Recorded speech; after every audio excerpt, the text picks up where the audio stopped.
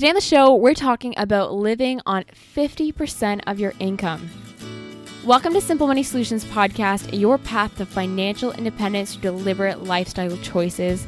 My name's Courtney. I'm your host of Simple Money Solutions Podcast, and I'm joined along with my co-host Trevor. And today we're bringing you a topic around living on 50% of your income. So, Trevor, the title alone, we haven't even delved into this episode or what we're talk about today, but that sounds really extreme. Well, no question. This is radical. This is, for most people, this would seem insurmountable, but it's a radical thought. But our tagline is your path to financial independence. And to get to financial independence early in life, it's going to require some radical actions, something that's off the charts. That's how you're going to get there. You're not going to get there doing what everybody else does. So, probably anyone listening to this today is probably wondering the big reason why you would do this. But before I even ask that question, when would this need to be applied in your life? Is the average Joe on the street, is this going to work for him? How much money do you need to be making in order to make this work? I have so many questions around the viability of this. Well, there's a lot of factors. It kind of depends, like you say, how much you're earning now, what stage of life you're in, where you live. There's a lot of factors that would play a role in this. But to do something this radical, your current factors, they can't be status quo. They can't be unmovable. So whatever your current circumstances are, to get to 50% of your income, it's going to require radical change. So everybody listening to this could do this without question. It's just, what are you willing to do to get there? So last week we talked about how sometimes you do need to make really tough sacrifices in order to get yourself out of debt, in order to thrive financially and achieve your financial goals. But to me, this sounds like a massive sacrifice, and making sacrifices, while they are possible, they're sometimes not sustainable in the sense of building a lifestyle that you can maintain. Well, I want to go back to your previous point. You had said, who is this open to? This is going to be twofold. It's going to require, I go on and on about cut your spending, reduce your expenses, and that's been the drum I've beat for a long time. But this is also going to require you to get your income up. This is you being entrepreneurial or aggressive on chasing money early in life to get yourself into a position where you earn a surplus. So this is a double-edged sword. You need to, this is chasing money and cutting expenses. That's how you get there for sure. But Trevor, on the podcast, we always talk about how it's easy to think that the income side of the equation is the part that we should be controlling and focused on, when in actuality, we always say that instead we should be focusing our attention and our focus on the spending side of the equation, on the expense side of the equation. So why all of a sudden are you changing your tune and focusing on the income side of the equation? And in the grand scheme of things, are you kind of shifting your whole perspective on this, or is this just kind of one strategy to adopt when you're trying to engage in wealth accumulation? Because this is such a radical concept, living on 50% income, it's going to require both sides of your equation. You can't do this just by cutting expenses. There's a limit to that. So to live on 50% income, it's going to require a decent amount of income to get there, right? So it's a radical concept. So you're going to have to dig deeper or dive into both sides of your equation. So the burning question on my mind at this point, I'm sure our listeners listening to this is why would you do this? I'm sure listeners are looking around at their finances and saying, well, I'm spending less than I earn. I'm doing okay. I feel comfortable. I'm saving for retirement. Why? What's going to push me to make this dramatic change? What are the benefits? Why would I engage with this? So the why is the great question. If you have a big enough why in life, the how is really easy. So you need to figure out your why. Everyone's going to have a different why do I want to live on 50% of my income? Why would I want to do something so radical? And there's this expression that if you want something nobody else has, financial independence, then you're going to have to be willing to do something nobody else does. So no, I'm going to say, everyone listens to podcasts, I'd be hard pressed if you could come up with 3 people that are living off 50% of their income. And when I say income, I'm saying household income, and I'm going to say household potential income. So if you have 2 parents and one of them is a stay-at-home parent, raising kids or just not working, that's 50% of your household potential income. That's you living off 50%. So yeah, I didn't necessarily say bank the other half, but that's an example of people who are living off 50% of their potential household income. So again, if you have a big enough why, the how gets really easy. But for me, the biggest why is to achieve early financial independence. And financial independence doesn't mean now I can stop working. It means now I can make choices. I can choose when I want to work, what I want to work at, how often I want to work. You can all of a sudden, you can do things that you're passionate about rather than going to find a job that makes the math work. So the why is to take control back of your life, to know that you're doing things because you want to, not because you have to. So that's the number one reason why. And I can't stress this enough. The why is more important than the how. Because if you got the why figured out, this is why I'm doing it, you will never lose motivation. You will never lose stamina if your why is super important. The second why, and this one is, I don't know if this should be the first or not, but it's to eliminate risk from your life. So if you can live off 50% of your income or potential household income, think of the risk you instantly take out of your life. You are insulated from so much financial disaster. You are insulated beyond comprehension. And I'm speaking from experience. So my wife stayed home. I went to work. We had 3 kids. She stayed home and raised the kids. And she did that for 20 years. And I knew if anything ever happened to me in my employment, my wife had very employable skills. She was very marketable.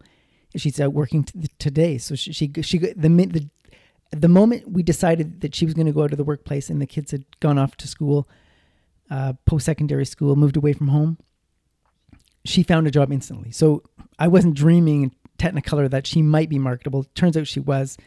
She's educated, so I was pretty certain. So if anything happened to my place of employment or my job or anything, or my health, for heaven forbid, my health fails, I knew my wife could go out and get a job at a moment's notice. So that was so comforting that, to sleep at night knowing you have eliminated almost any financial disaster from your life is so empowering. So those are 2 big whys. And you'd be hard pressed to find anybody who would argue with those whys. The question is, how important are those whys to you? So, I mean, a couple things to pull from this. First, what I'm understanding from the situation with you and your wife, you had this magic backup lever that you could just pull, that you kind of tucked in your back pocket, that you could press and at any moment to make everything okay. Yeah, and I never had to pull that lever, but it was always there. And my wife was able to keep her skills up in her field, and effortlessly, as it turned out, it wasn't too much of a burden. She kept up with new technology that came into her industry, and it was just super comforting. And she would occasionally. This is the other thing. If your comfort level starts to wane on that lever of that second person going out and getting a job, what she would do periodically, it was apply for jobs, go to interviews, and a couple of times she would get the job offer, and then she'd say, you know what, I've thought it out, and this isn't the time for me to come back to the workplace. So she would actually go out and get interviewed for these jobs just to make sure we weren't dreaming that she was still marketable. So that's a way you can periodically test that you still have marketable skills if you've been out of the workforce for a while.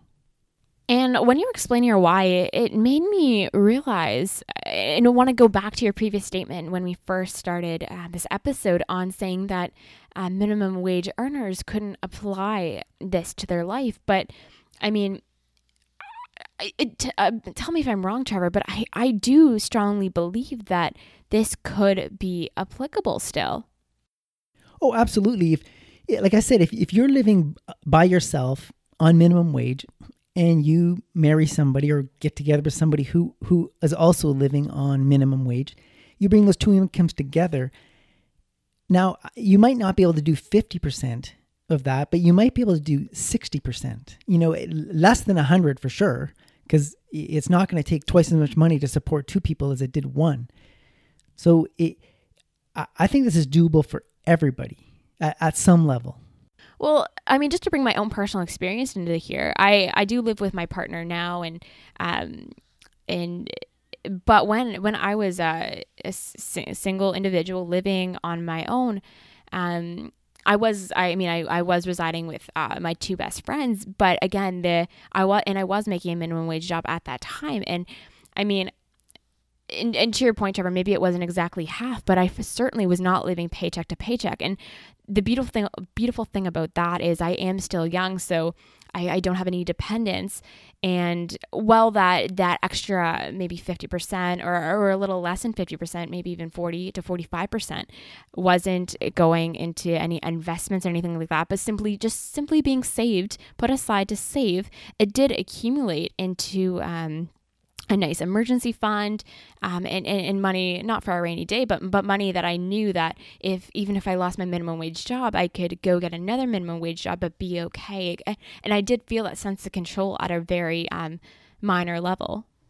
So there, you've proved it can be done on minimum wage. So this is open to everybody. And again, I do want to emphasize the secret to making that work is that I have no debt, and I don't have a car. So that's kind of another big financial thing. I live in a city with excellent financial transportation, public transportation. So but again, that was designed that way. So I think, I mean, if you do have debt, I mean, yes, it's going to be a little bit challenging. I think that's something that is a factor at play. Well, and we did an episode last week on debt, but that's, you think that's the single biggest factor that enabled you to do that? I got to think there's more to it than that. I mean, if plus we compound making frugal life choices and spending my money wisely, spending less than I earn, all of that kind of compounds. It's hard not to be passionate about doing that when we have a personal finance podcast. But I do think if you're busy paying off debt, that is money that's not going into savings. It's money that's not helping you. So you kind of do feel like you are living paycheck to paycheck. So did you have a really big why you were doing it? No, I don't. And I mean, I guess for me, I mean, I enjoy, and I think it's a little odd, and maybe our listeners, maybe there's something in their life that they do and they don't have a why. I really pride myself on maintaining a healthful lifestyle in the sense of what I consume and put into my body in terms of food. And I haven't ran into any dramatic, life-altering health encounters that has caused that for me. And so there's no real why. And maybe, Trevor, you're the same in your sense. That you are aiming for early financial independence, but I have no real driving why. But I'm going to say most people, it's going to be one or two reasons you do it. And it might be at a subconscious level, but you would do something radical like live on 50% of your income for control in your life or the elimination of risk. It's one of those two. It could be both, but it's at least one of those two reasons why anybody would do anything as radical as live on 50% of their income. True. And to your point there, maybe it's a matter of asking ourselves subconsciously what is actually driving us. Because if I were to sit here and think about it, I'm sure it would be, to your point, either of those reasons. For instance, somebody may pursue a very low-paying job to get into a career field that they really, really are passionate about, and that is I'm going to call a control aspect. That's an element of control in their life. They want the control to choose the type of work they want to do, and in doing that, they're prepared to live on far less than their earning potential. Yes. And I agree with you for that. Their control does come out in different ways.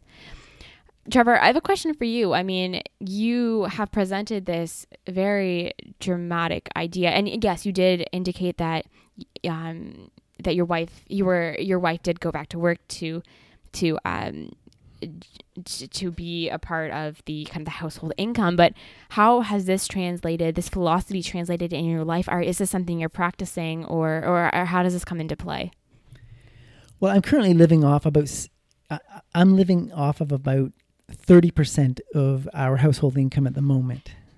Wow. So you have cut that back even more severely. And did that happen overnight? Did you instantly go, was that a conscious thought, I guess? Did you make any, we're going to talk about the house in a few minutes, but did you go from 50 to 30, or did you go straight to putting aside that amount right from the get-go? As soon as my wife went into the workforce, we instantly started saving 70% of our household income.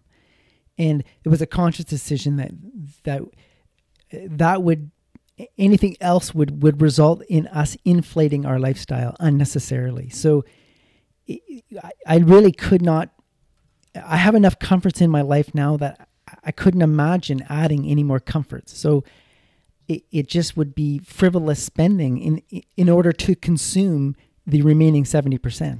I'm just in a moment of awe because your children have left for school. It's just you and your wife now, and it's kind of it's a moment where it could either go left or right. Left as in you do inflate your lifestyle, you use that extra money to do things, to take trips, or you do exactly what you and your wife are doing and save it. So it's amazing because you hit that crossroad, and of course you have enough of a why to make that decision. But that's incredible.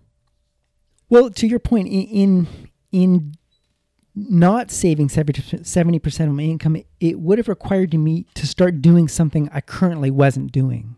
It would require me to start living a life different than I had lived up to that point.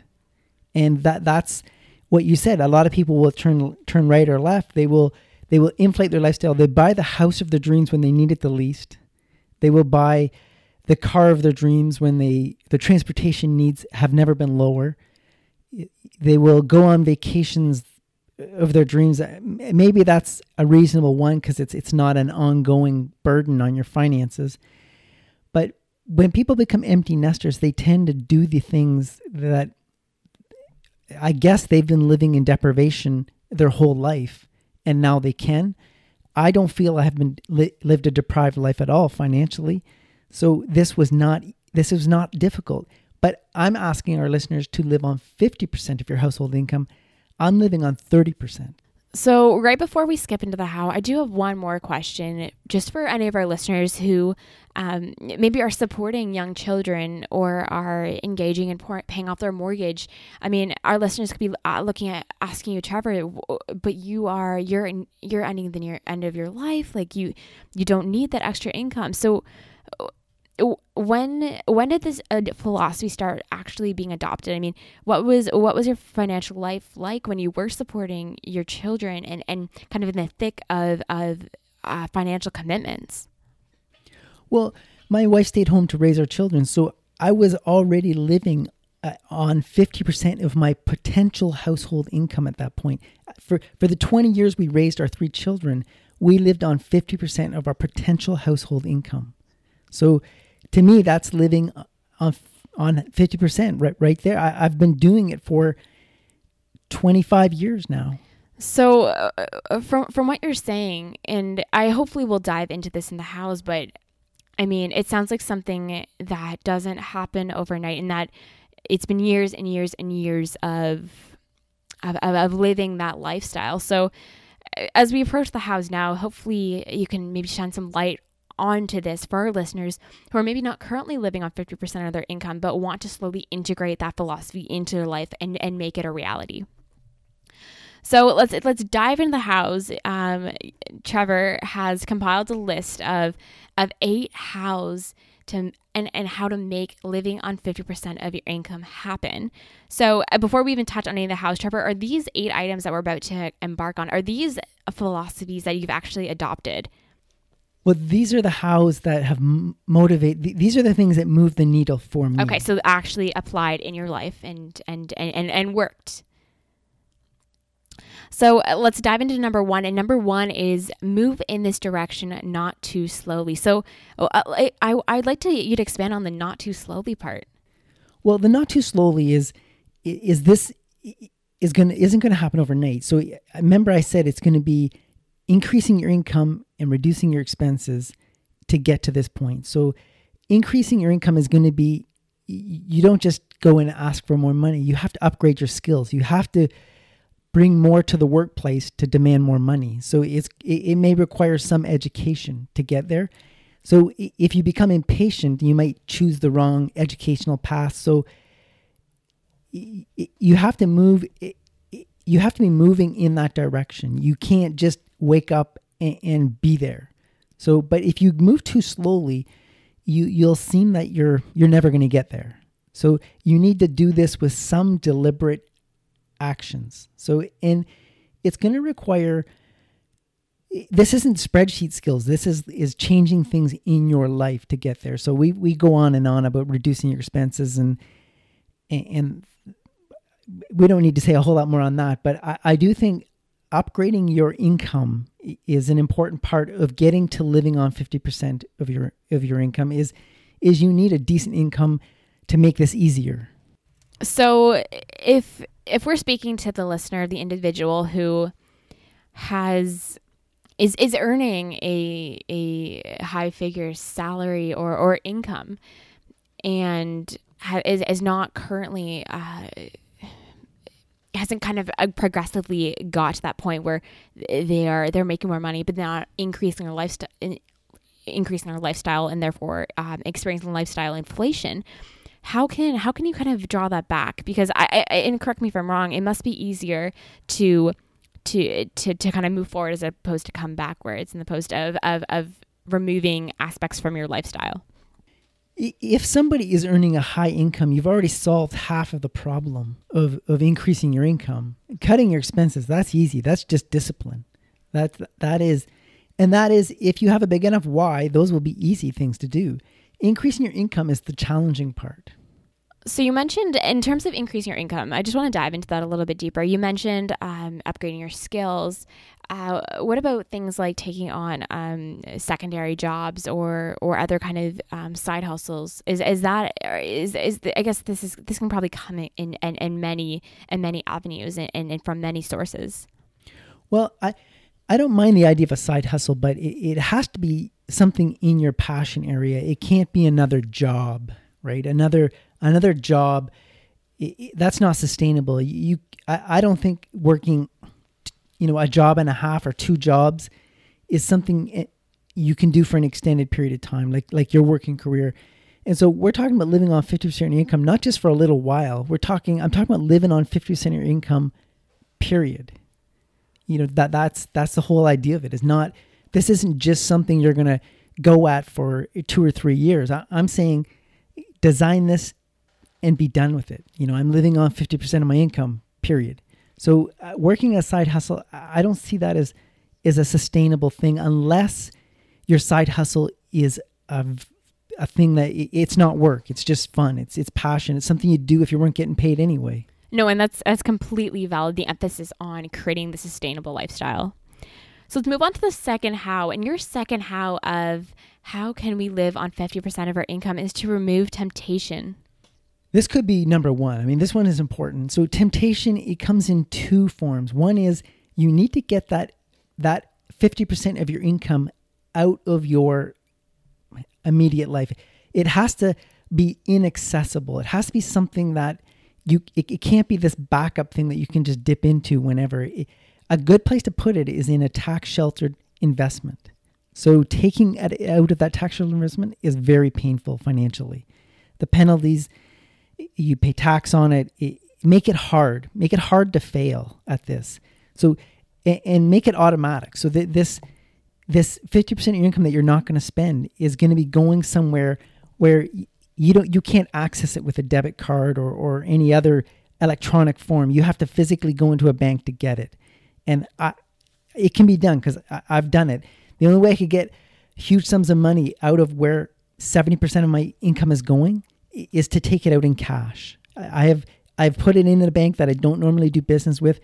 They don't like that, and they make it very difficult to get your money out of there, other than you actually have to pay to transfer, do wire transfer. It's just difficult to get at that money. And that's what I want. I've created it where it's not an emergency fund to me because it's that inaccessible. So that's the kind of temptation you need to remove, is make it hard to fail. And that is, if the money's just sitting there, trust me, you're going to spend it. We all have weak moments, and if it's there, you'll figure out a reason to spend it. But Trevor, weak moments aside, if we want this, if we want one of your two whys badly enough, shouldn't we have the self-control and the willpower not to touch that money? Or is this something beyond willpower and self-control? I'm going to say we as humans are as resourceful as necessary. So given a financial crisis arrives in our life, and a big pool of money at my disposal, I will not be as resourceful as necessary. If my resourcefulness could just say, well, I'll just take the money out of this account and move it into this account, financial crisis solved.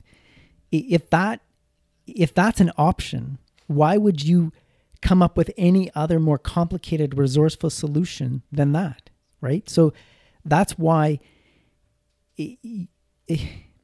you will make short-term sacrifices as a resourceful solution to a problem, rather than access this money over here. Like it just, you don't want that money to be an answer to anything but early financial independence. So you're saying that the average person who really wants to achieve their whys, just wanting to purchase just something not as meaningful, then nothing's going to push an individual over the edge unless something dramatic, such as a financial crisis, arises. Like, it's going to take that kind of really pivotal moving moment to feel that temptation. Like, as humans, we tend to gravitate away from pain and toward pleasure. That's just how we're wired. And if a painful financial situation arises, we're going to want to do whatever we can to move away from that. And if you have this huge pool of money, just a debit card transaction away to solving a financial crisis, that's pain we can avoid. And so we will do that. In fact, you'll be struggling to come up with a good reason not to, if the money was that accessible. But if it's inaccessible, it all of a sudden that's not a viable option anymore. That's not a go-to. I can't say, well, let's just use that money. It's just sitting there, and our problem goes away. That won't get you to early financial independence. That kind of thinking, that temptation. We all have weak moments. I do too. And that money's never been a solution to me. No, and that's completely valid. So let's move on to your third how. And your third how is control of your environment.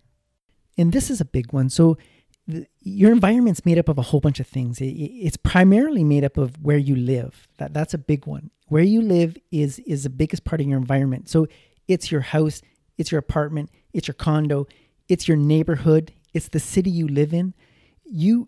A lot of people believe they're born here, right? This is where I'm from. You often hear that. And it isn't. This just happens to be where you are. It's not where you have to be.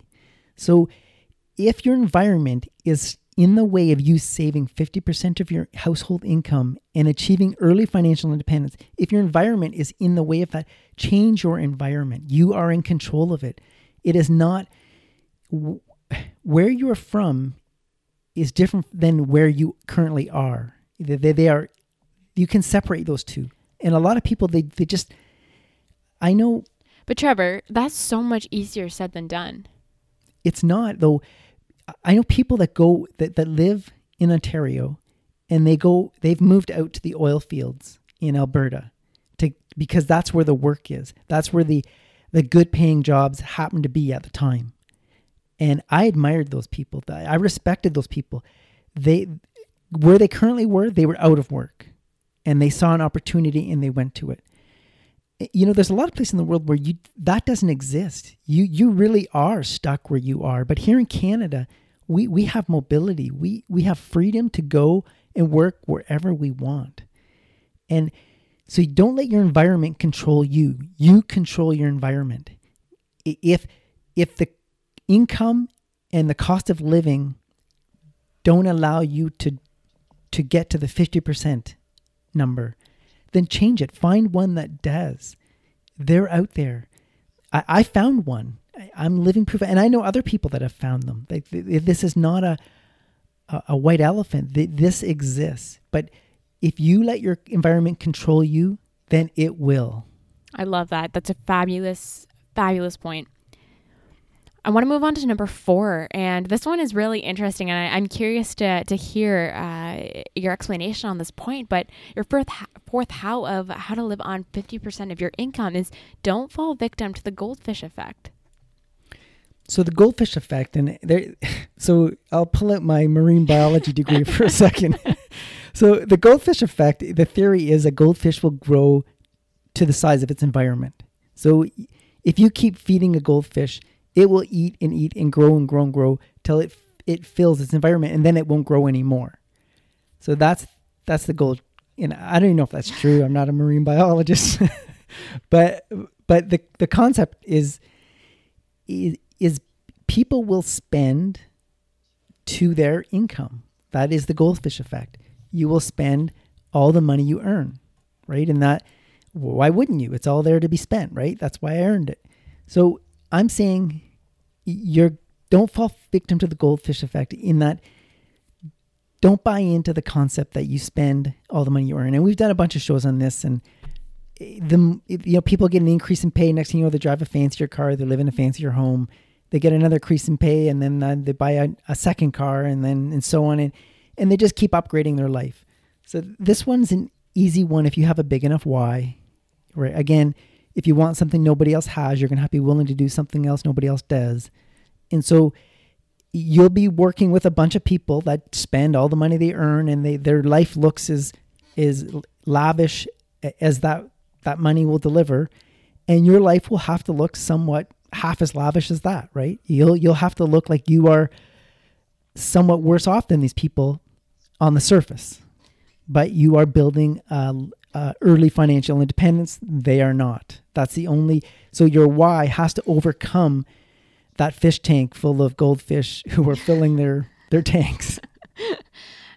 And I mean, so you've been living this living on 50% of your income for your whole life, and I know you just said that your why has to be super super resonating and powerful for you to continue on this journey, but I'm sure you've had those moments where you've been tempted, or maybe you haven't. Maybe you're just a superhuman and you haven't had those moments. But when we're not growing to be the biggest goldfish we can be by consuming all our income, I mean, how do you kind of take a step back in those weak moments, reevaluate?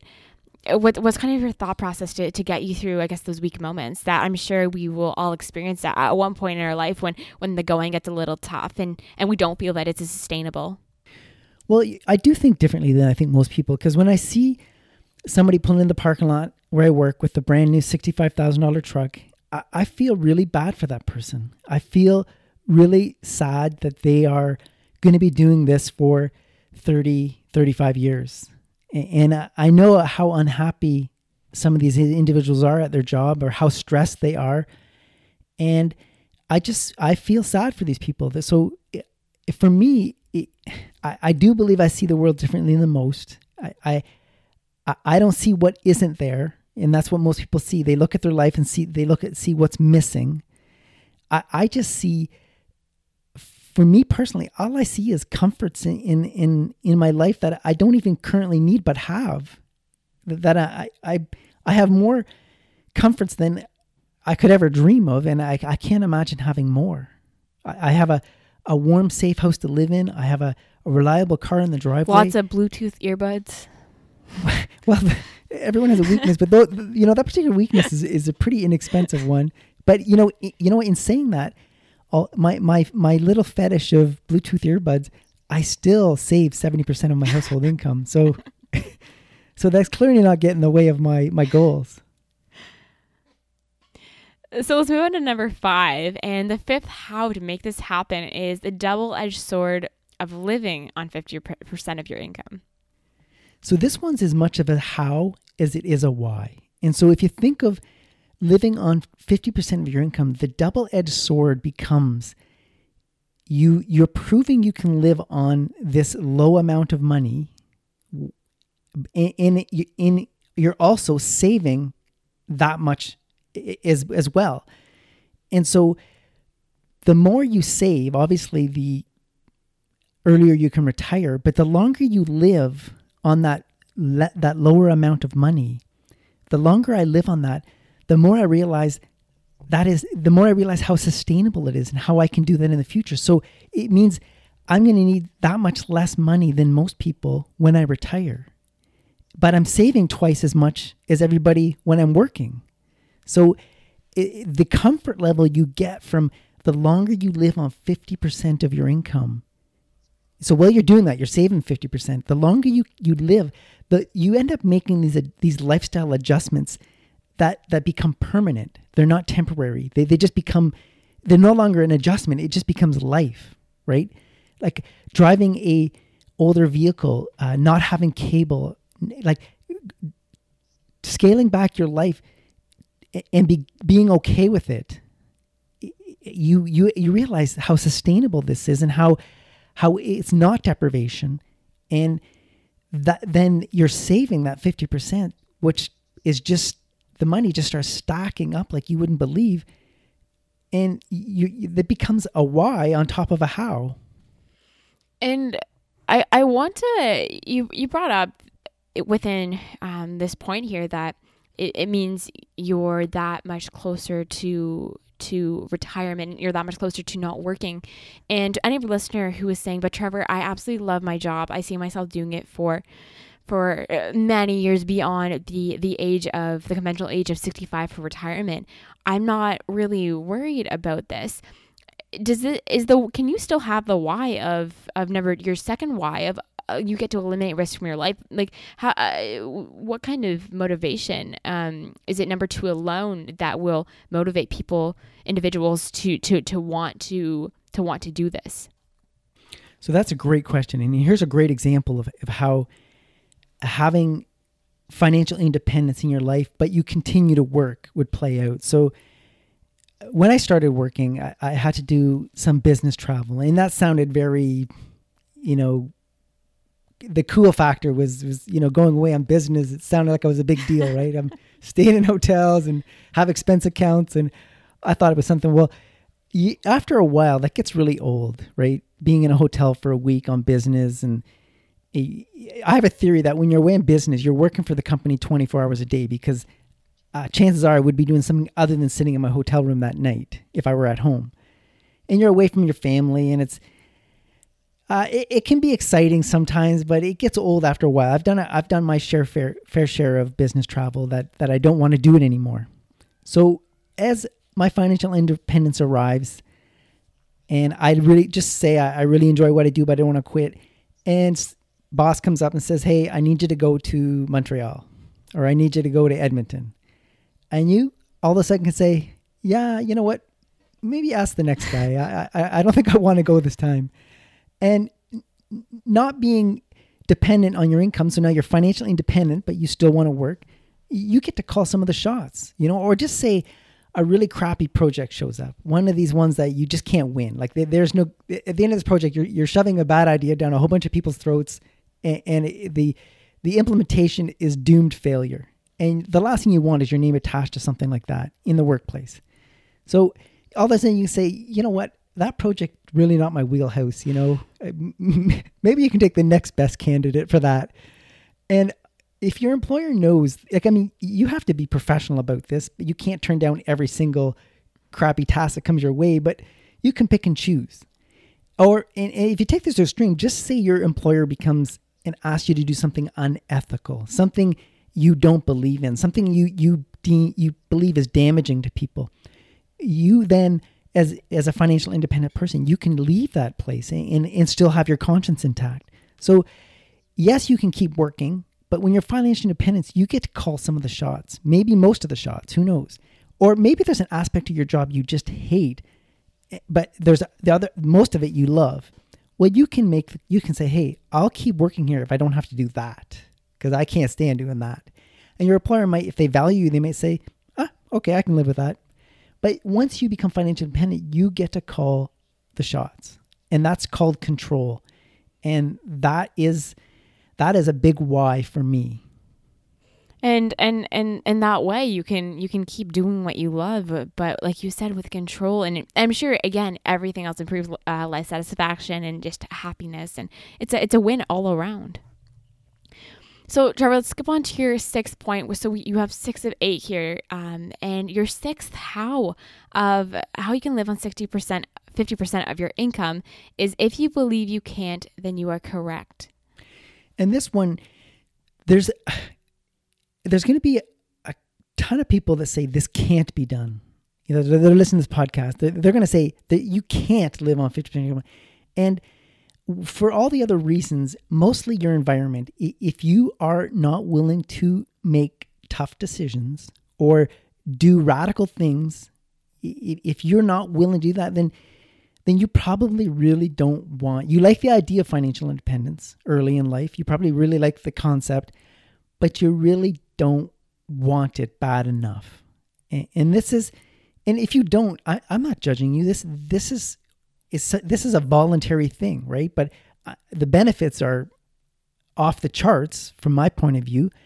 But if you don't think you can do this, if you really don't think this is for you, then it probably isn't. I mean, this is radical enough that you'd really have to want it. You really have to dig down deep. And if this looks like deprivation, if this looks like misery, then it's probably not for you. But if you're saying, there's no way I can do this, then you're probably right. And you should probably move on to some other financial strategy than early financial independence. So in saying that, it's still possible to achieve financial independence without applying this strategy and philosophy to your life? Well, I'm going to say not early in life. Okay. You can become financially independent at traditional retirement age, but in order to get to early financial independence, you're going to have to live off dramatically less than you earn, and you're going to have to invest the difference. And then you're going to have to sustainably live off that lower amount, or be willing to live off of it for the rest of your life. Because if you retire early, you've got more years of retirement that you have to fund than the average person, right? So you're going to have to, and you had less time to save for that retirement. So just for the math to work out, you're going to have to live off less than you earn by a dramatic amount, and it be sustainable for the rest of your life. So if this feels impossible, is it actually impossible, or is it because the individual hasn't found a riveting enough and enough why that they'd want to pursue it and really dedicate their life to doing this? Like, oh, you need you absolutely, your why has to be big. I mean, it has to be, your why has to be so overarching, and it has to touch, this will touch all aspects of your life, right? So this is going to be so overarching. I mean, nothing is safe here. There's no sacred ground in living off 50% that you earn. There's not one aspect of your life that wouldn't be touched by this. And just going back to that, I mean, if I'm listening to this podcast right now and this idea sounds absolutely crazy and I couldn't imagine doing this, I would say that, would you agree with me that maybe this is possible for everyone, but that maybe your why just hasn't come around yet? I mean, maybe having a family and that why becomes clear. Maybe you get an increase in pay and you realize that your why is that I don't need to use the rest of this money. Do you think you should always kind of keep that potential why tucked away and keep asking yourself that? I mean, if it doesn't work for you today, it might work for you tomorrow. That why may become transparent. Here's a thing that, so when I started working, when I got out of post-secondary education, I started in the working world. I believed I could have did that job for 30 years. I didn't see any reason why I would stop, right? I didn't see it at all. But at the time I started working, my father was trying to start his own business. And I kept wondering to myself, why doesn't he just go to work? Work is so much easier than starting your own business. I mean, there's all this risk and all this, stress. Why would you want to start your own business? Why not just go to work? It's so easy. But to young people out there, don't fool yourself thinking you could do something that you can tolerate for 30 years. It is not, again, tolerate is the key thing. Finding something you can tolerate and thinking you can do it for 30 years and come out the other end okay, it's a challenge. It's a struggle. And that's where people start consuming things they don't really need to sort of give themselves a reason. It gives them a reason of why they're tolerating this nonsense. It's so I can pay for my expensive house and so I can pay for my expensive car. You end up needing a reason why you're tolerating this insanity for 30 years. So if you don't have a big enough why, go talk to somebody who's been doing something for 30 years and they didn't like it or they were miserable doing it, and ask them what they would do differently. So again, you're looking for somebody, you're not looking for a person that was successful. You're looking for somebody who is possibly miserable, and you want to tap into that person and say, what was it like? Why did you do this for 30 years? Why did you grind out something you didn't like doing for 30 years? If you don't have a big enough why, find that person and ask them why they did it. And they probably won't even come up with a coherent reason why they tolerated a miserable job for 30 years, because they don't have a reason. And take something from that and say, I don't want to be that person. Make that your early why in life until maybe a bigger why shows up. So I really love that, because in a lot in life we'd like something tangible that we can reach onto, and to your point there, we purchased that house and we need to pay for that house. That's our why we're in the job that we're in, why we're striving to achieve a larger income. But when we create a why that actually resonates a lot deeper, that a lot within our core, that's not as tangible, and again harder to maybe realize, that's when the benefits really come to fruition. Actually, for a younger person, the early why could be to insulate yourself from the risks of life. That might be the better why for a young person, because early financial independence just seems too far away. So insulation from financial risk might be a better why for someone entering the workforce.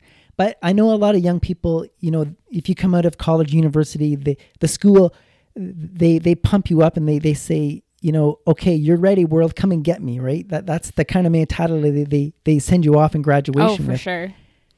And you don't feel like there's any financial risk out there with that mindset, right? You feel like, this is going to be easy. Yeah. Just get a job, start making money.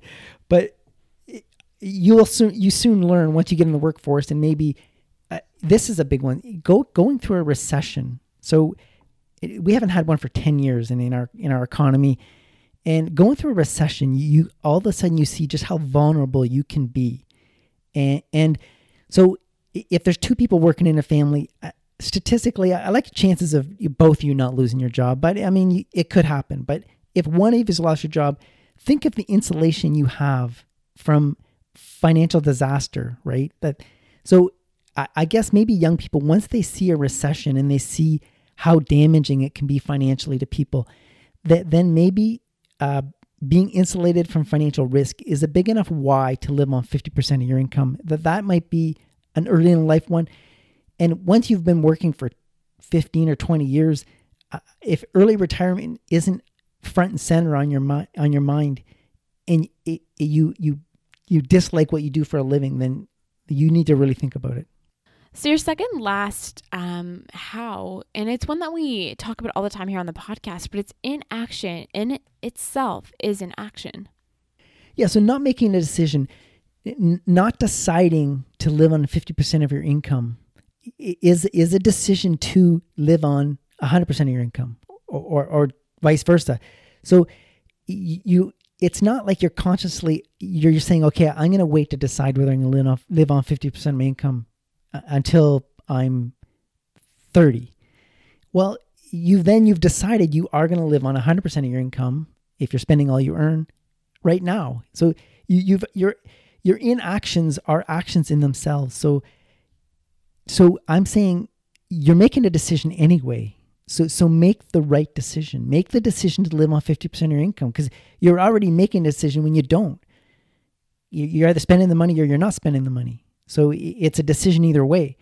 So don't let, by doing nothing, don't let you fool yourself that you haven't decided yet, because you already have by spending the money.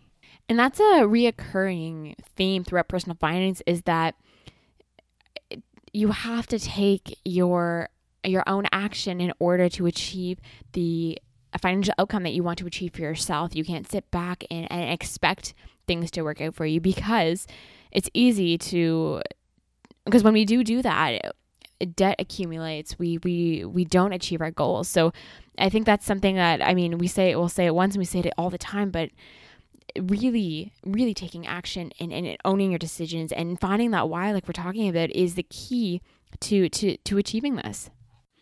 We keep going back to the why, and you need to come up with a solid why you're doing this, because otherwise there's zero motivation, zero incentive to. Why would you want to not live like the rest of society if you need a reason to not, right? Because it's in front of you all the time. That's what we've defined as normal. $65,000 trucks, that's normal. You need a why to not be normal, right?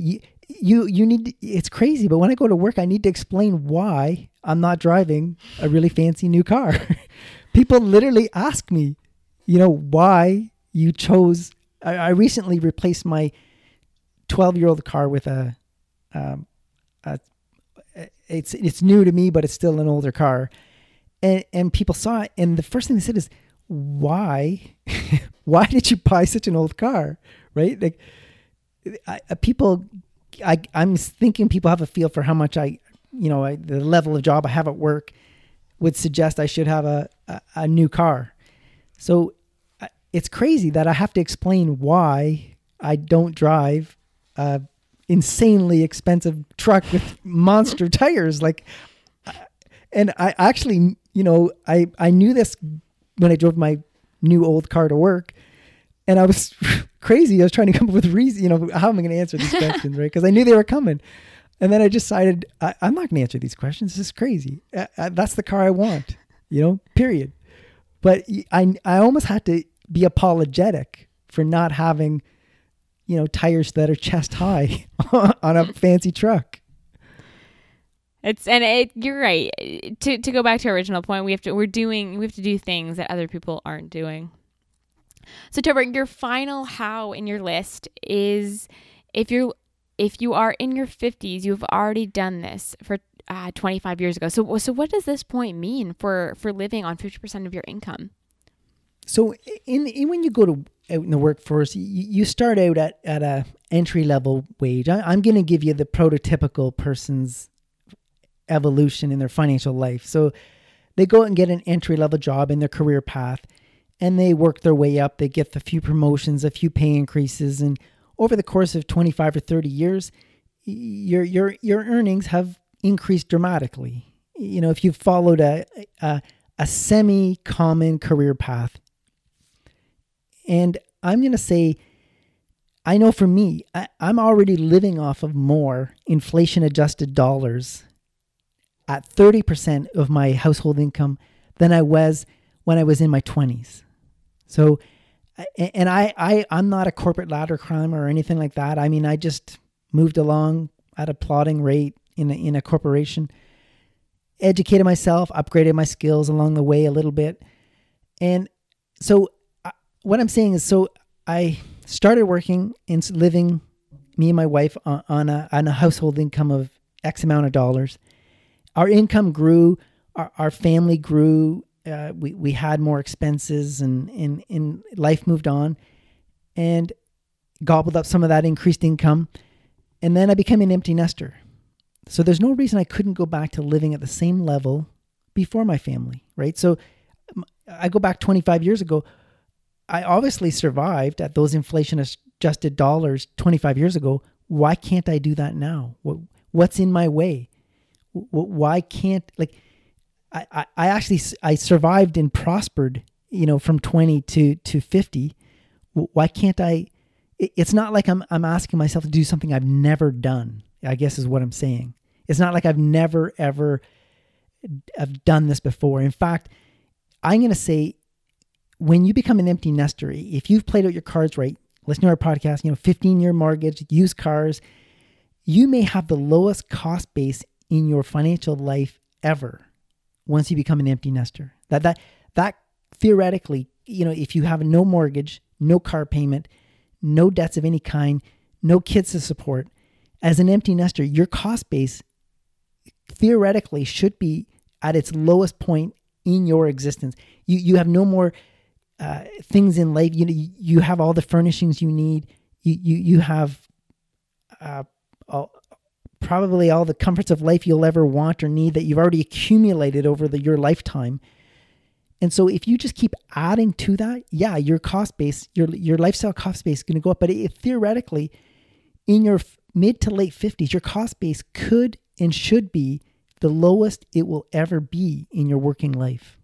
No, and that's a phenomenal point. I'm glad you brought that up because, like you're saying, those big purchases, you don't really need to make them. You've already kind of been there, done that. The home, the car, the supporting your children through whatever they're going through. You've done that. It's behind you, and it's kind of that sigh of relief that you can confidently go down to living on 50% of your income or less, and know that nothing's gonna really come out and surprise you in the terms of any heavy financial investment. But through all those phases of life, I lived off 50% of my potential household income through my child raising years as my wife stayed home to raise our kids. Again, this is a story. We lived in the city, found out we had twins. If I would have stayed there, that would have not played out. My environment had to change. I changed my environment. And rather than sitting there and say, this can't be done and be right, I changed my environment and said, this can be done, and did it. And I don't think I did anything miraculous. I haven't had an overly exceptional income over my working career, nor has my wife. We have just lived modest, comfortable lifestyles over our whole life and plan to do that into our early retirement. And I guess this is so easy. This is so doable. And the people that reject it, I talk to people a lot about this, and the people that reject it without even giving it like 2 minutes of thought, it is just mind-boggling.